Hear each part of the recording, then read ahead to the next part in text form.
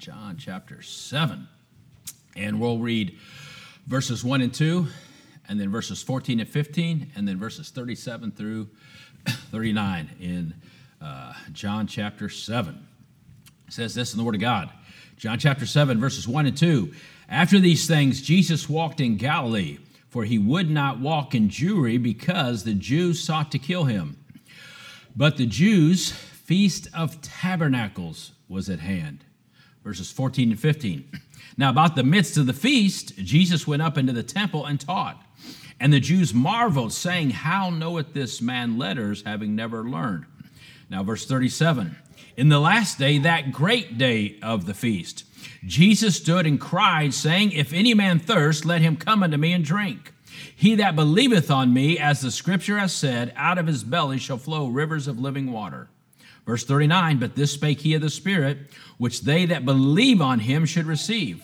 For the Holy Ghost was not yet given, because that Jesus was not yet glorified. Let us pray again, please. Heavenly Father, again, Lord, we thank you for your goodness and mercy and grace. And Lord, we just plead the blood and claim the name of Jesus Christ. And Lord, we're so thankful that we have instant access to the throne of God, instant access to the one that can meet our needs and desires to meet our needs. Whatever that need might be today, dear God, we pray that you'd move. And that spiritual need, Lord, somebody listening or somebody here that needs to be saved, somebody here that just needs to get realigned, or just a little something extra to keep on keeping on. God, you know the needs of people's hearts. And Lord, I pray you would just help people today, just strengthen them in the inner man with might by the Holy Spirit. Lord, that our desire would be towards you. Lord, again, physical needs that have been mentioned, dear Lord. Lord, we think of Kay and the situation there at that home. Lord, we pray you give wisdom to the doctor and the families there. Lord, I pray for Sister Sherry and her family with the passing of her brother Bob. Lord, I thank you that, Lord, we know where he is, and Lord, that she has peace about that, but yet there's still that feel of loss. So I pray that you'd be with her and her family today, and others, dear God, that are bearing burdens. God, that we would just cast it all upon you and rest in your faithfulness. Now again, Lord, teach us and guide us through your word, that Jesus, first of all, would be exalted and glorified. And Lord, you'd build your local church. In Jesus' name we pray. Amen. Notice verses 1 and 2 again. It says, and after these things, Jesus walked in Galilee, after he would not walk in Jewry, because the Jews sought to kill him. And notice verse 2, now the Jews' feast of tabernacles was at hand. Feast of Tabernacles was at hand. Now, of course, when you study the Word of God, you see that there were many feasts that the Jews celebrated. And feasts were a big part of the Jewish life. And, of course, God ordained it that way. And he gave him these feasts, of course, for clear purposes. There was a purpose behind each feast that they celebrated. And there were daily celebrations, there were weekly celebrations, there were monthly celebrations. Of course, there were the big ones, right? The yearly celebrations, three main ones, I believe. But it was interesting that God gave them this. And of course, you know, everything God does, he does for a purpose, right? And of course, they were celebrating, but he also did it for a purpose just because he was trying to deal with a nation and keep that nation and keep those people where they should be before God, and where they should be, amen, even with one another. So let me share this with you as we think about just the thought of festivals. God desired in these festivals, of course, there was a requirement for attendance, right? He wanted the people to attend these festivals, of course, and he wanted them to come to a specific place. There was the tent, and now here it's at the temple. And some of the reasons that he did this was that he wanted a oneness of the nation, that a oneness of the nation might be maintained and submitted, right? That the people, right, the thought of them being one nation and being unified would be maintained, and that the people would have a habit of congregating in one place and with as one soul taking part. You see that thought a lot of times throughout the Word of God. One of my favorite places is in Nehemiah, where they came out together as one man, it says there, and as they participated in the same religious service, But of course, that oneness was primary and chiefly, when they got together, was a religious one, not a political one. And so we need to remember that, right? Even though they were a nation, the main reason putting them together was not a political one, but a religious one. And of course, it wasn't just about the people just merely getting together to socialize among themselves and meet among themselves, even though that was a good thing to do. But they were also there not just to meet with one another, but of course to meet with Jehovah. They were there to meet with God and also to present themselves before God as not only individually, but collectively as one people and a nation. And so the meeting, in its own nature, right, was a help bind the people together in fellowship, again with each other and with God, with Jehovah. And so it was a time of religious celebration, even though they were celebrating it as a nation. And so, and reminding them of their covenant that they had with Jehovah. And so through these things, right, God worked in the people as one. God worked in the people as a nation.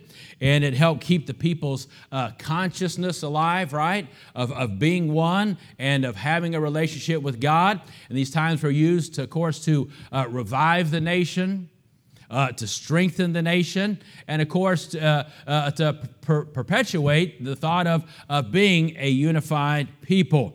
And so these were very important events. But it's kind of interesting as I looked at these events, these feasts, and studied these events and thought about what it says here, some of the purposes that God gave these events for the people to get together. I couldn't help but think about the church, right? It made me think about the church. And a lot of the same reasons I believe that God had them get together, he is why he has the people of God gathered together.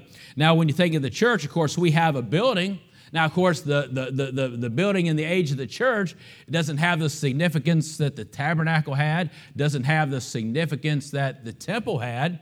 So we don't look at it the same way. We just look at the building as a place. Hey, it's a place for the church, which is the people, right? Remember, the church is a people put together by God, not a building put together by man. But hey, it just says, hey, that's the one place where the church gathers. And so we like it because it keeps the rain off of our head, amen? Keeps us warm when it's cold out there and cool when it's hot out there. And so that we can, and we have a kitchen here, right? So we can, have a fellowship hall. So whenever we decide to have dinner on the ground, we say, okay, who's going to have it at their house this week, right?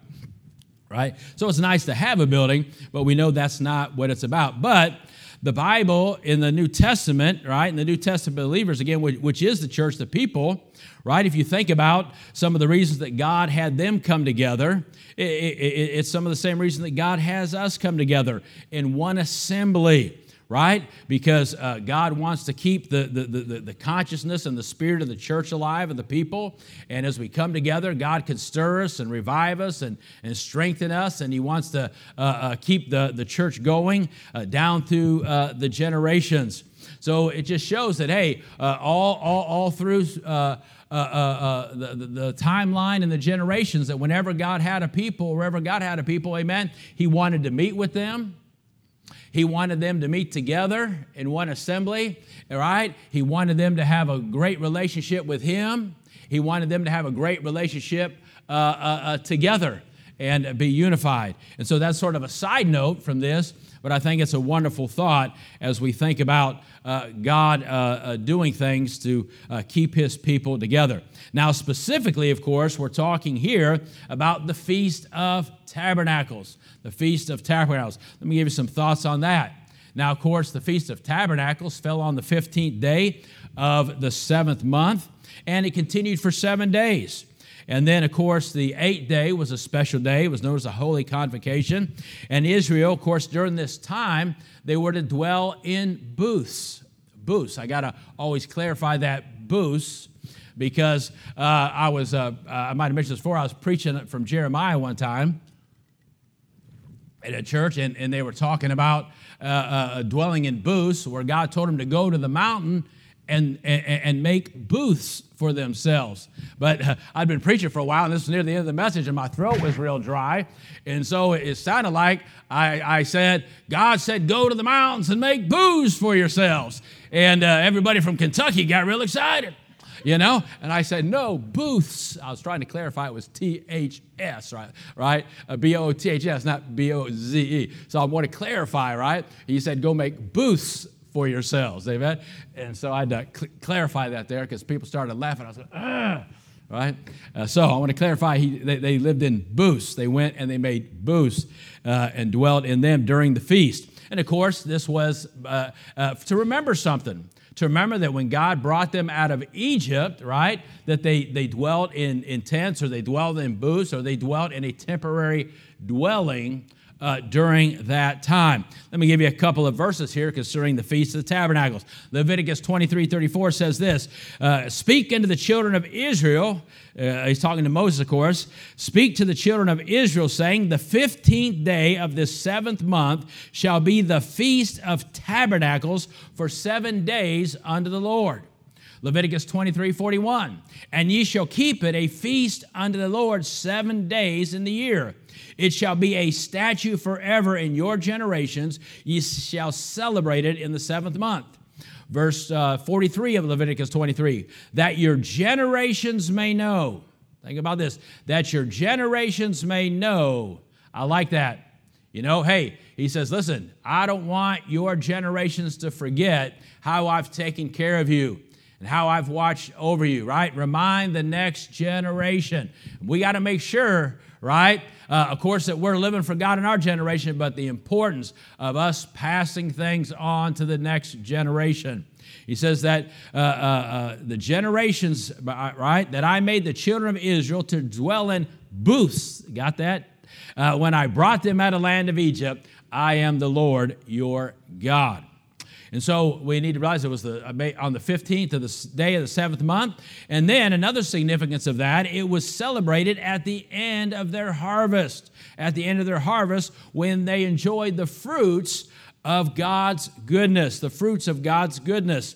Deuteronomy 16:13 says this, thou shalt observe the Feast of Tabernacles 7 days, after that thou hast gathered in, notice that statement, gathered in thy corn and thy wine. And so it was a time of celebration. I know some countries have celebrations of harvest. I remember being in the Ukraine at a time when they were at the end of harvest and they were celebrating. In Romania, they have a celebration of, I think it's called the celebration of Most. The celebration of Most when they bring in their grapes and they make their new wine and they celebrate for a few days before it actually turns to wine and everybody can drink it. But they have a celebration. And so they celebrated at the end of harvest. And so therefore, not only was this time known as the Feast of Tabernacles, but it was also, an alternate name, was the Feast of Ingathering. The Feast of Ingathering. And you see that thought in Exodus 23, verse 16, which says this, and the Feast of Harvest, notice that, the first fruits of thy labor, which thou hast sown in the field, and the Feast of Ingathering. Think about that thought, which is in the end of the year, when thou hast gathered in thy labors out of the field. And so we see during this celebration, they were to dwell in booths, right? Which is what? A temporary dwelling. And so why were they to do that? Because it's a reminder. It's a reminder that they were pilgrims as they were out in the wilderness, as they went through the wilderness. They were pilgrims and sojourners, right? God was constantly reminding them, hey, you're just a pilgrim and a sojourner. Now, not too many of us, as far as I know, nobody's living in a tent or a booth. I know we sing that song, I'm satisfied with just a cottage below. You know, like they say, Christians don't tell lies, they sing them, right?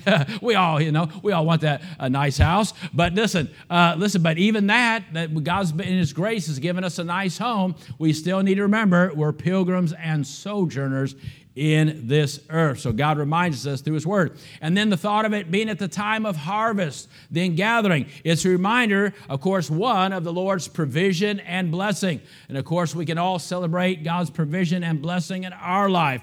But also, it was a reminder of the great harvest, amen? That one day, God's going to have a great ingathering, right? He's going to gather all His people together. And what a great day that will be, that Jesus is coming again, and He's going to, amen, He's going to reap the harvest of, amen, the greatest commission, the people that have been saved. So the feast, of course, it prefigured or also gave a thought of the time that there's going to be a millennium, right? There's going to be a time of rest. So the feast prefigured the millennium, right? When all the people would enter into full blessing. That's why it had that eighth day.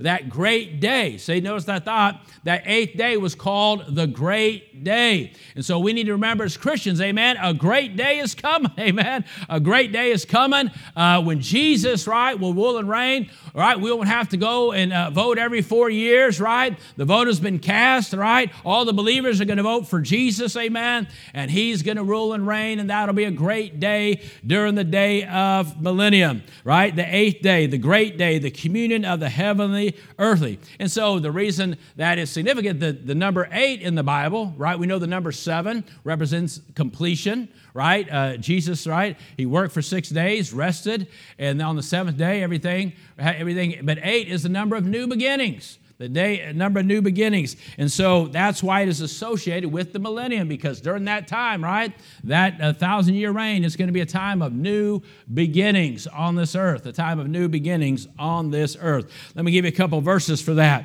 And so Leviticus 23:36 says, 7 days ye shall offer an offer made by fire to the Lord, but on the eighth day shall be an holy convocation unto you, and ye shall offer an offering made by fire unto the Lord. It is a solemn assembly, and ye shall do no servile work therein. Numbers 29:35 says, on the eighth day ye shall have a solemn assembly. Ye shall do no servile work therein. Amen? And it said, hey, the eighth day is a day of rest. And boy, that's what the millennium is going to be for believers.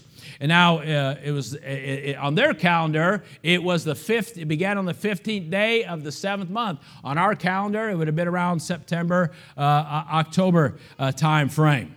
So I said all that to say this, just to give a little background on the Feast of Tabernacles, but some interesting things that they did during that celebration. During that time of celebration, one thing that the priests would do, because remember, it's a remembrance of God taking care of them as they travel through the wilderness. So what would happen is the priests, they had these golden vessels. Now think about this. They had these golden vessels, and they would take these golden vessels down to the pool of Siloam, right? Down the pool, and they would fill them with water. And then they would come back, and during the celebration, that from these golden vessels, they would pour that water from the pool of Siloam into these silver vessels. Now get that thought in your mind. The golden vessel, right, is filled with water. And where did the water come from? It came from the pool of Siloam, and it was poured from the golden vessel into the silver vessel. Now remember, everything God does pictures something. About everything God does, there's a type, there's a significance to it. And so, of course, the water represented that, reminding them that God, amen, He gave them water in the wilderness. He quenched their thirst in the wilderness. And how did He do that? By bringing water out of the great rock in the wilderness. Of course, let me give you a verse there, Exodus 17:6. When God says, hey, they were crying for water, and God says, okay, I'm going to give you water. And He says to Moses in Exodus 17:6, behold, I will stand before thee upon the rock in Horeb, and thou shalt smite the rock, and there shall come water out of it, that the people may drink. And Moses did so in the sight of the elders of Israel. Now we understand, right, that was a type of Christ. We realize that Christ is the rock, and the smiting of the rock, right, was a sign of judgment, right? For the water to come forth, for salvation to come forth out of Christ, right? He had to be smitten. And of course, He was smitten upon the cross. Now, we all know that happened a second time. And the second time, He wasn't to smite it. He was only to speak to it. And that's why Moses got in trouble, because he smote it, right? Jesus only died for our sins once. We only need to be saved once. Once we get saved, hey, the first thing we need from God is salvation, right? And He was smitten smitten for you, and he paid the price for you, right? The rock was smitten, and salvation came forth, and grace came forth, and mercy came forth, and love, amen, it gushed out of the rock, the Lord Jesus Christ. And aren't you glad now that when you want something from God, from the rock, all you got to do is speak to it, amen? And the water and what you need will come flowing from the rock. Just go speak to the rock, and what you need, amen, will come flowing from the rock. Wisdom, grace, guidance, whatever you need, amen, will come flowing from the rock as we speak, as we pray. And so the Bible makes it clear that that rock was a type or signify the Lord Jesus Christ. I love these verses. Paul references this in 1 Corinthians 10. To me, these are just, listen to this verse. 1 Corinthians 10, verses 1 and verse 4 say this. 1 Corinthians 10:1 says, "Moreover, brethren, I would not that ye should be ignorant how that all our fathers were under the cloud and all passed through the sea." Now, of course, see, he's referring to the time when they came out of Egypt, and of course, they all passed through the Red Sea. Then he comes down to verse 4 and references the rock in the wilderness, and he says this, "And did all drink the same spiritual drink, for they drank of that spiritual rock that followed them, and that rock was Christ." I mean, that's just amazing. That just amazing. And even it talks about the prophets. It says that Spirit of Christ which was in them. You see, it's always been Jesus. It's always been Jesus. People said, well, you know, in this dispensation you got saved that way, and this dispensation, all this stuff, you know. Listen, it's always been Jesus. Beginning to end, Jesus is the only way. Jesus is the truth, life. No man cometh unto the Father but by him. I don't care what chapter of the Bible you lived in, amen, what dispensation you lived in, amen, whether it was just Adam and Eve, amen, or whoever it was. It's always been Jesus. Now again, think about this. Now notice again, they poured water out of a golden vessel. They poured water out of a golden vessel. What does gold, a picture of a type, what does gold represent in the Bible? Somebody tell me. Raise your hand. What's the gold represent in the Bible? Come on. Don't be shy. Yes.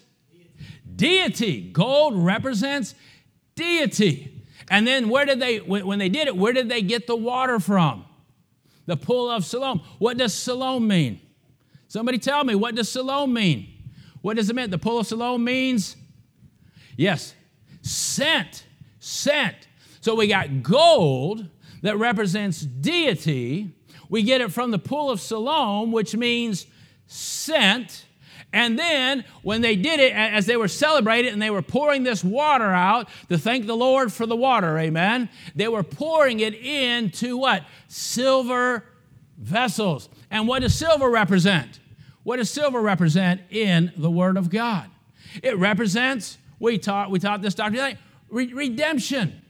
It represents, now think about that. I mean, when you think about that, I mean, that's just, I don't know about you, man, that just fires me up, that in this celebration, as they celebrated the goodness and the grace of God, amen, as they celebrated that, hey, we're just pilgrims and sojourners, as they celebrated, amen, the provision and blessing of God, as they celebrated the fact that God quenched their thirst in the wilderness, amen, they did it by bringing golden vessels representing deity. And they filled, amen, those golden vessels from the place that means sent. And then they poured them in to vessels of silver that represented redemption.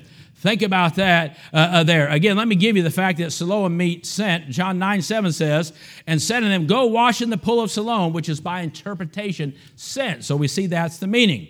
Again, then it was poured into a silver vessel before the people, silver representing redemption. And again, so put that together, and what do you have?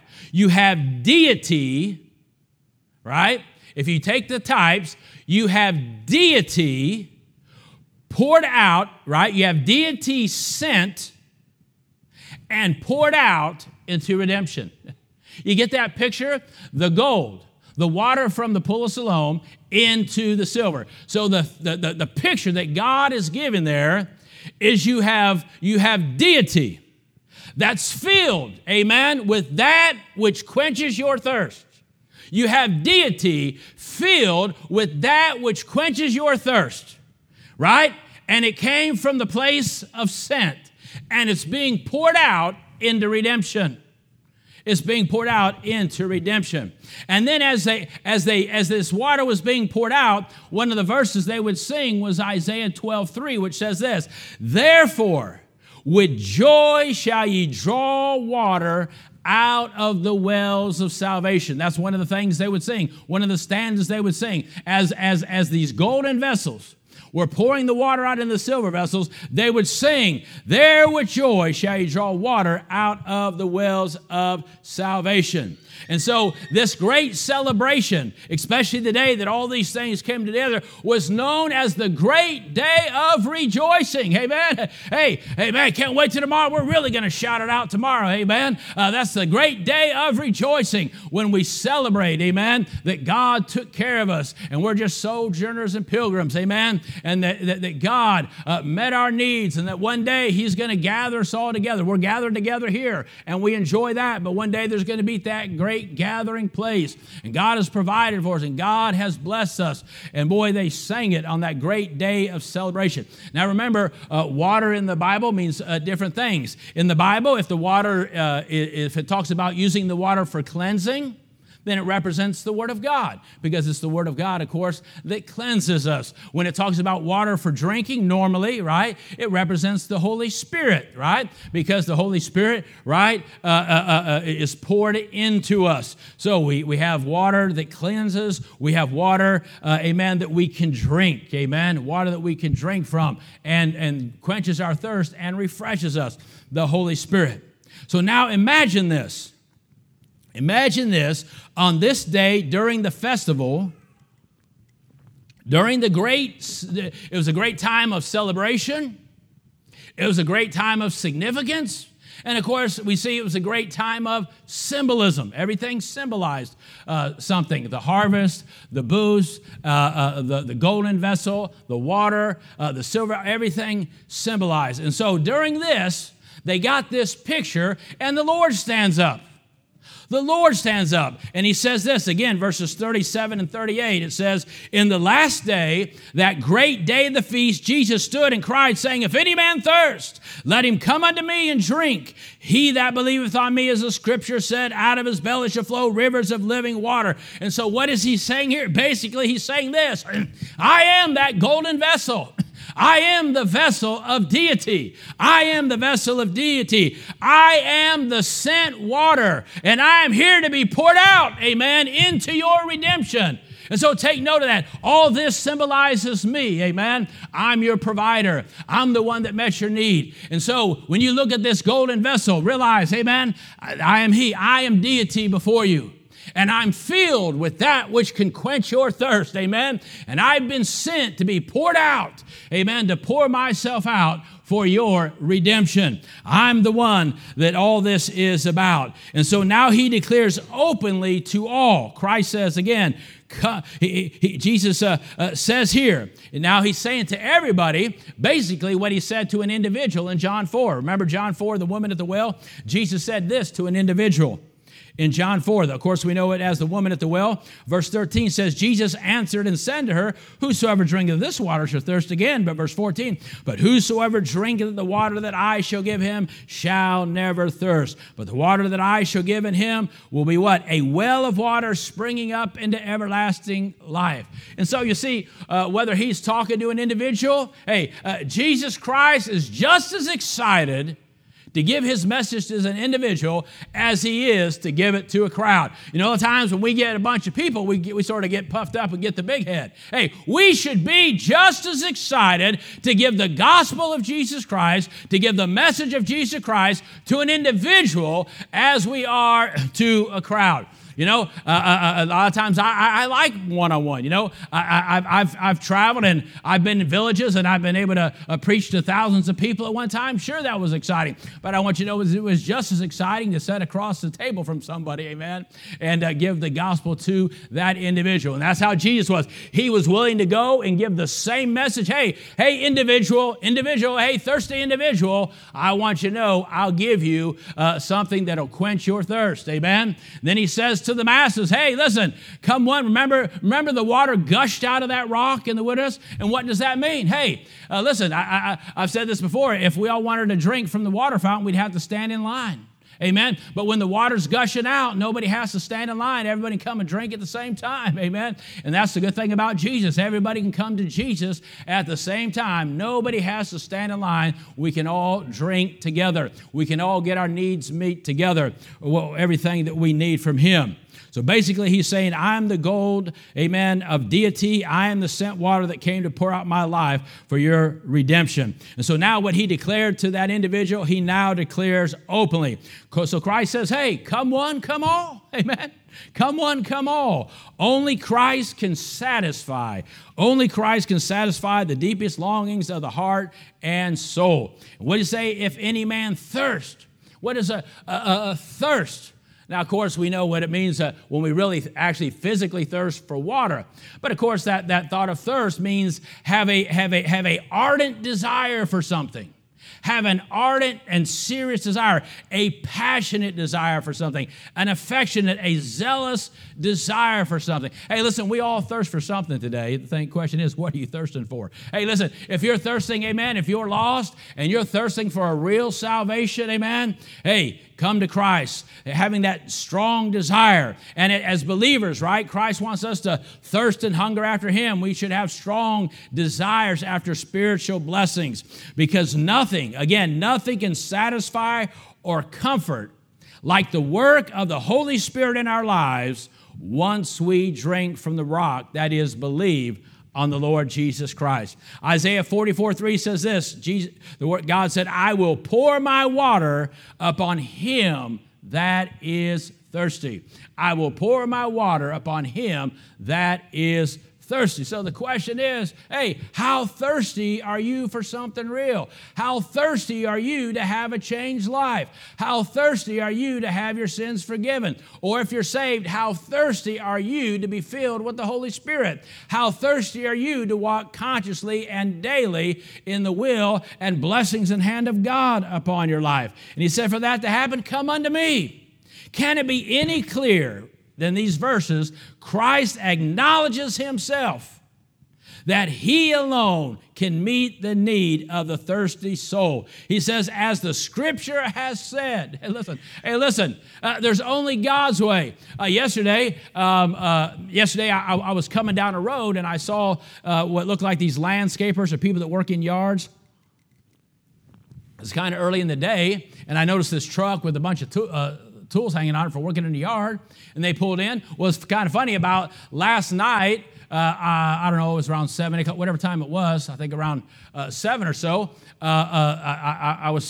this car pulled up next to me, and it was that same vehicle, right? And I said to the guy, I said, man, you guys work hard all day. He said, yeah, we're getting ready to do something else. Anyways, I got talking to the guy, trying to witness to him, and he was sidetracked on something. He got sidetracked on. He says, "Well, did you ever notice the Coptic? The Coptic church of in Egypt?" And he said, they copied all that stuff from the Coptics, and he got all sidetracked on that. And I said, I don't know. I don't understand that. All I know is that Jesus Christ is the only way. Amen. He's the only one. They have tried to witness him to a little bit, but saw it wasn't going too far. So I just, hey, you guys look like hard workers. Have a nice day.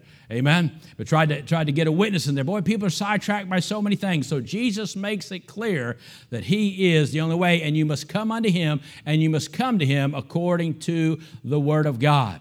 From Genesis to Revelation, we see God willingly calling men to let him meet the needs of their soul. I love this verse, Isaiah 55:1. Ho, everyone that thirsteth, what? Come ye to the waters. Come ye to the waters. He that hath no money, come ye buy and eat. Yea, come buy wine and milk without money, without price, because we know you can only purchase by faith from God.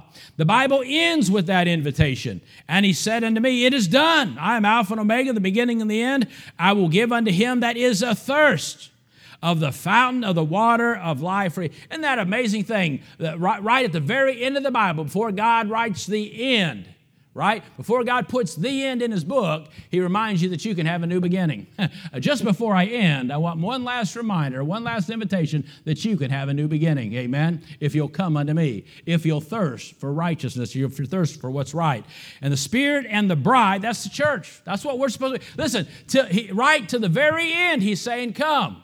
Now, we don't know when Jesus is coming again. We don't know when our life will end. But the Bible, that's a good example that till the very end, hey, when there are only a few verses left, hey, when we only got a few minutes left, we only got a few breaths left, amen, to the very end, amen, we should want to be a witness for the Lord Jesus Christ. We should want to be given the invitation for the Lord Jesus Christ. And let him that is athirst come, and whosoever will, let him take the water of life freely. And it says rivers of living water. Of course, we looked at this, it speaks of abundance. The Holy Spirit, again, is more than enough of what we need to sustain us. There's enough for us. And now it says out of his belly. You see, before it can flow out, it's got to come in. Amen? It's got to come in so it can flow out.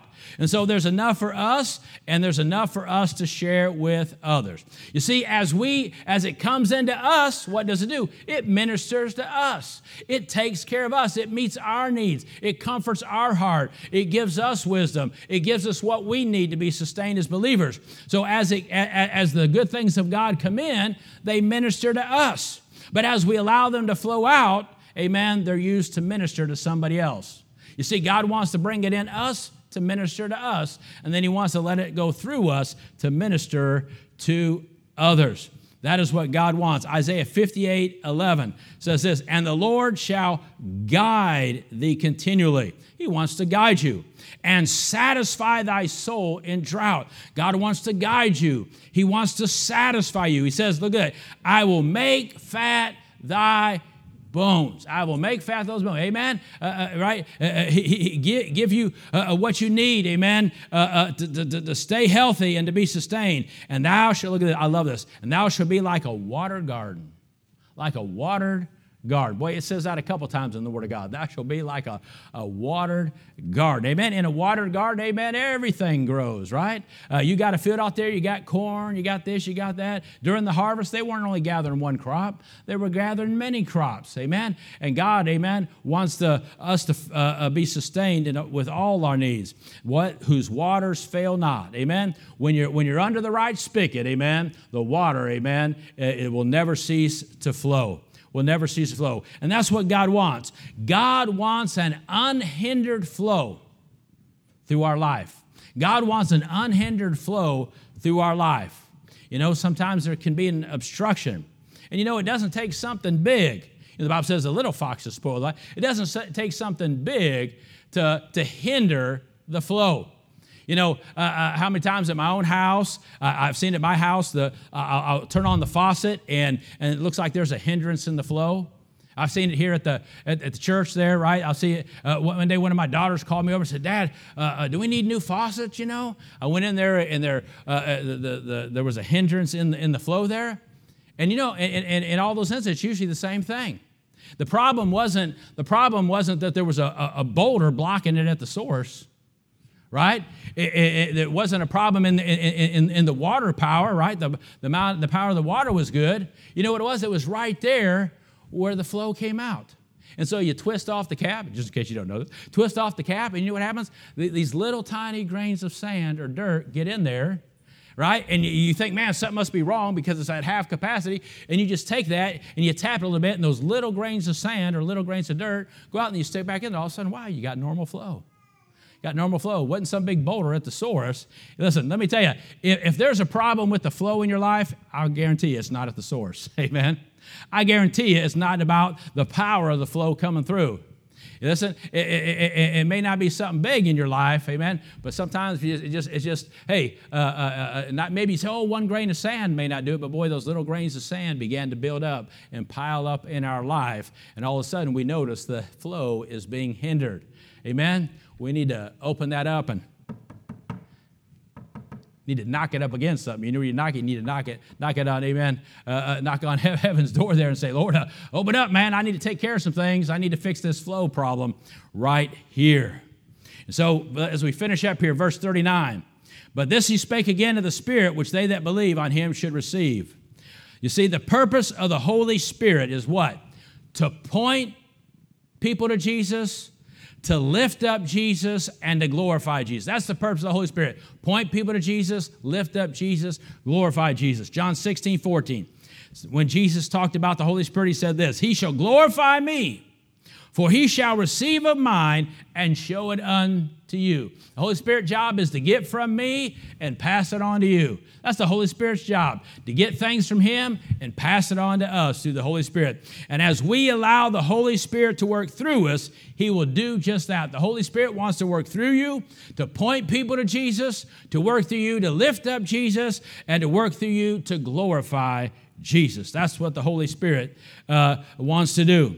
But listen, it all begins, amen. You must thirst and you must come. There are requirements, amen. You must thirst and you must come. And so I ask you this morning, friend, are you thirsting? And what do you thirst for? As long as you thirst for the world, you're not going to get the help you need, right? Remember, the full soul loatheth even the honeycomb. But to the hungry soul, every bitter thing is sweet. As long as you're full of the things of the world, as long as you're full of yourself, amen, as long as you're full of what you want in life and all those things, amen, listen, you're too full of other things, amen, to get what you need from Jesus. You need to become hungry. You need to become thirsty, amen, and then you need to come to the Lord Jesus Christ. Psalm 63:1 says this, O God, thou art my God. Early will I seek thee, my soul thirsteth for thee. That should be the testimony of everyone. Oh, when I get up in the morning, I get up thirsty, amen. My soul wakes up thirsting. Throughout the day, I'm thirsting for thee. My flesh longeth for thee in a dry and thirsty land where no water is. Matthew 5:6, blessed are they which do hunger and thirst after righteousness, they shall be filled. As believers, that's some of the things we're supposed to thirst and hunger for. Righteousness, holiness, amen, and the glory of God. So notice verse 37 says these words, that great day. That great day. You see, that was a great day, amen, of that feast, a great day of celebration, a great day of remembrance, amen, a great day of blessing. That was a great day on that day, but you know what? Today can be a great day in your life. If you're not saved, today could be a great day, the day that you come to the Lord Jesus Christ. Or if you are saved, again, and a few grains of sand or something have gotten in the way, hey, today could be a great day, amen. You let God fix that problem, get rid of those grains of sand or grains of dirt that have hindered the flow. That would be a great day. It'd be a great day, amen, if we all walked out of here, amen, and the only thing we were thirsting for was him, amen, thirsting for him and more of him and his will and his glory. So he said, if any man thirst, so listen, my friend, do you thirst? Amen. If you're lost, are you thirsting for salvation yet? Oh, man, that's why we give people the Word of God. Amen. Just keep giving them the salt. Just keep giving them the salt. Amen. Till they become thirsty enough for the Lord Jesus Christ. And we as believers, amen, what do we find ourselves thirsting for? Let's think about that as we pray.